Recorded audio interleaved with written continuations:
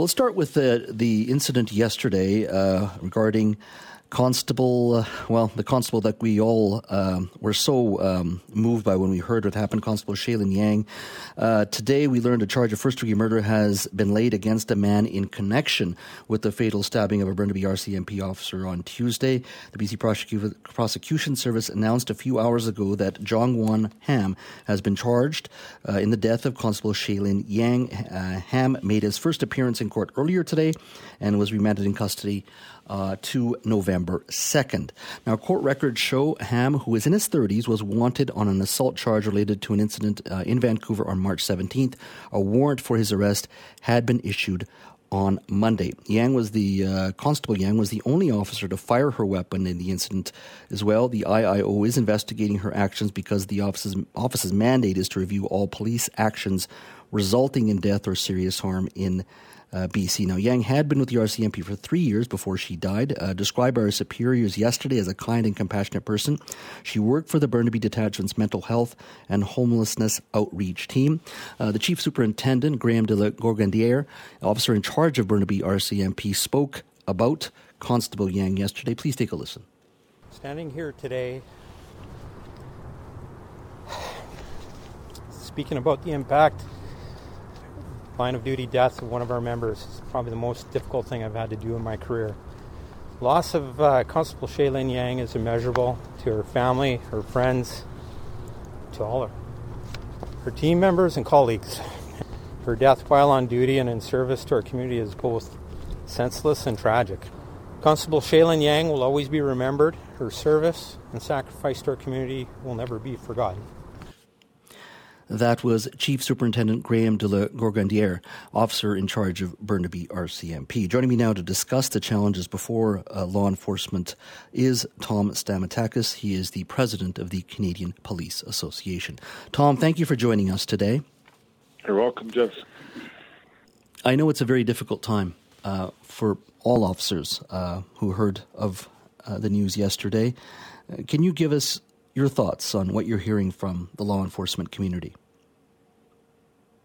Well, the community's reeling, frankly, because not just because of the impact of Constable Yang's tragic murder, but and you heard the chief superintendent describe the impact of that on the people that worked with her, but the broader police community in Vancouver. But this is on the heels of losing 3 other officers also murdered while performing their duties, and it's just been back-to-back losses, and it's devastating. As you're saying, you've lost other police officers.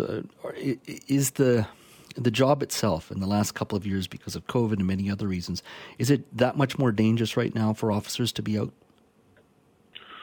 Well, I think anytime you see an increase in violence in the community, we're seeing more frequent incidences of incidents involving stabbings, knives, more incidences involving firearms and shootings. That then has a knock-on effect where it does create more issues and more concerns around safety for our members, because they are the ones on the front line interacting with these people who seemingly get involved in these kinds of violent criminal activities that have a significant impact on communities right across the country with no real, it doesn't seem like there's a lot of consequence or accountability with respect to what they're doing, and things are getting worse, so then therefore the risk increases for our members, and it's a real shame that we're in this situation in this country, and I think, if one positive thing comes out of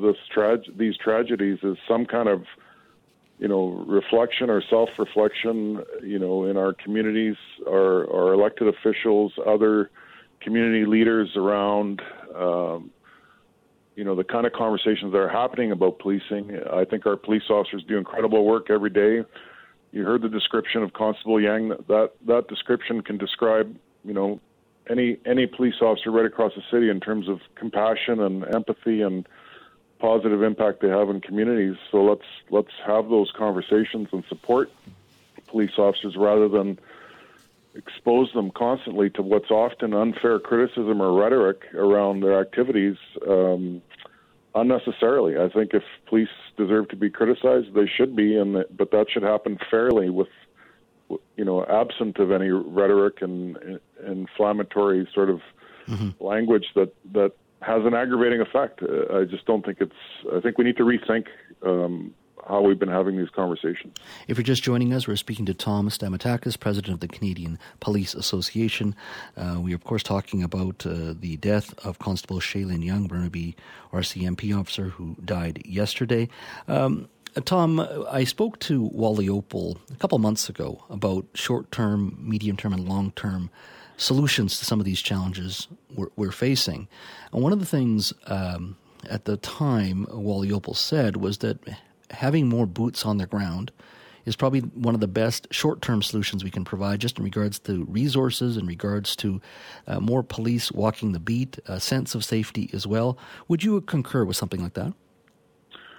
Yeah, absolutely. Our police services right across the country are struggling with resources. I think, the tragedy in Burnaby is a good example of where having more police officers on the ground, more resources, will only enhance safety, not just for the police officers, but for the public.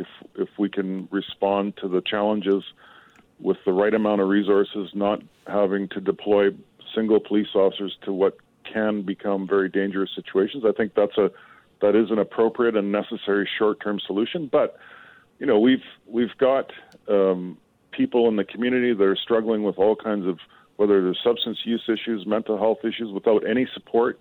There needs to be investments around that. We need to get ahead of how we're responding to chronic offenders, people who are committing these same types of violent crimes, using weapons over and over again, yet they're being released. And I'm not suggesting that incarceration is the only solution, but it's got to be part of the solution if we can, until we can get to what the underlying issues are that are driving people to this kind of behavior or conduct. Yeah. I don't know the situation here, and each detachment, each police department's going to be different, RCMP, municipal, whatever it may be.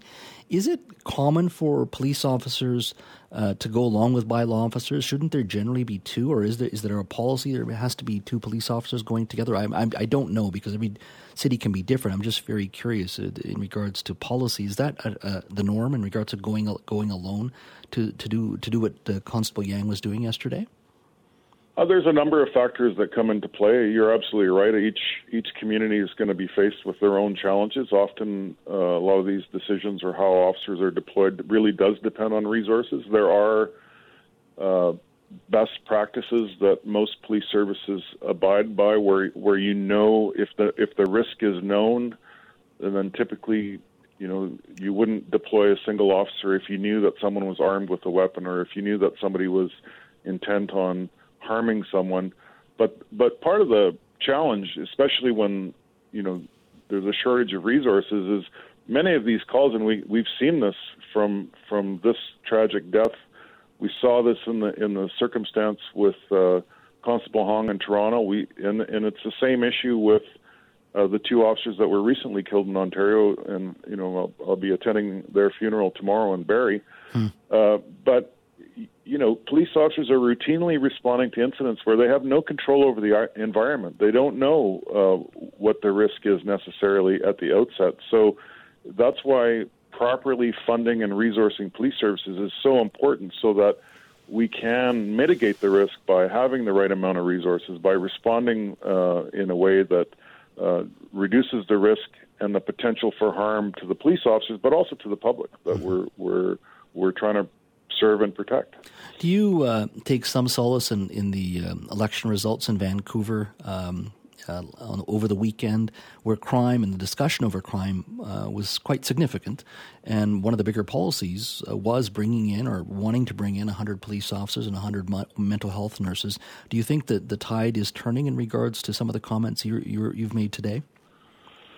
Well, I take solace in the outcome of the election simply because for a change, we're going to have a mayor and elected officials that are talking positively about policing and the police role in the community and in the broader community safety conversation. And I think that's what I was alluding to before. Mm-hmm. We need more of that. We need more of that and less rhetoric where you've got people in elected officials or community leaders that are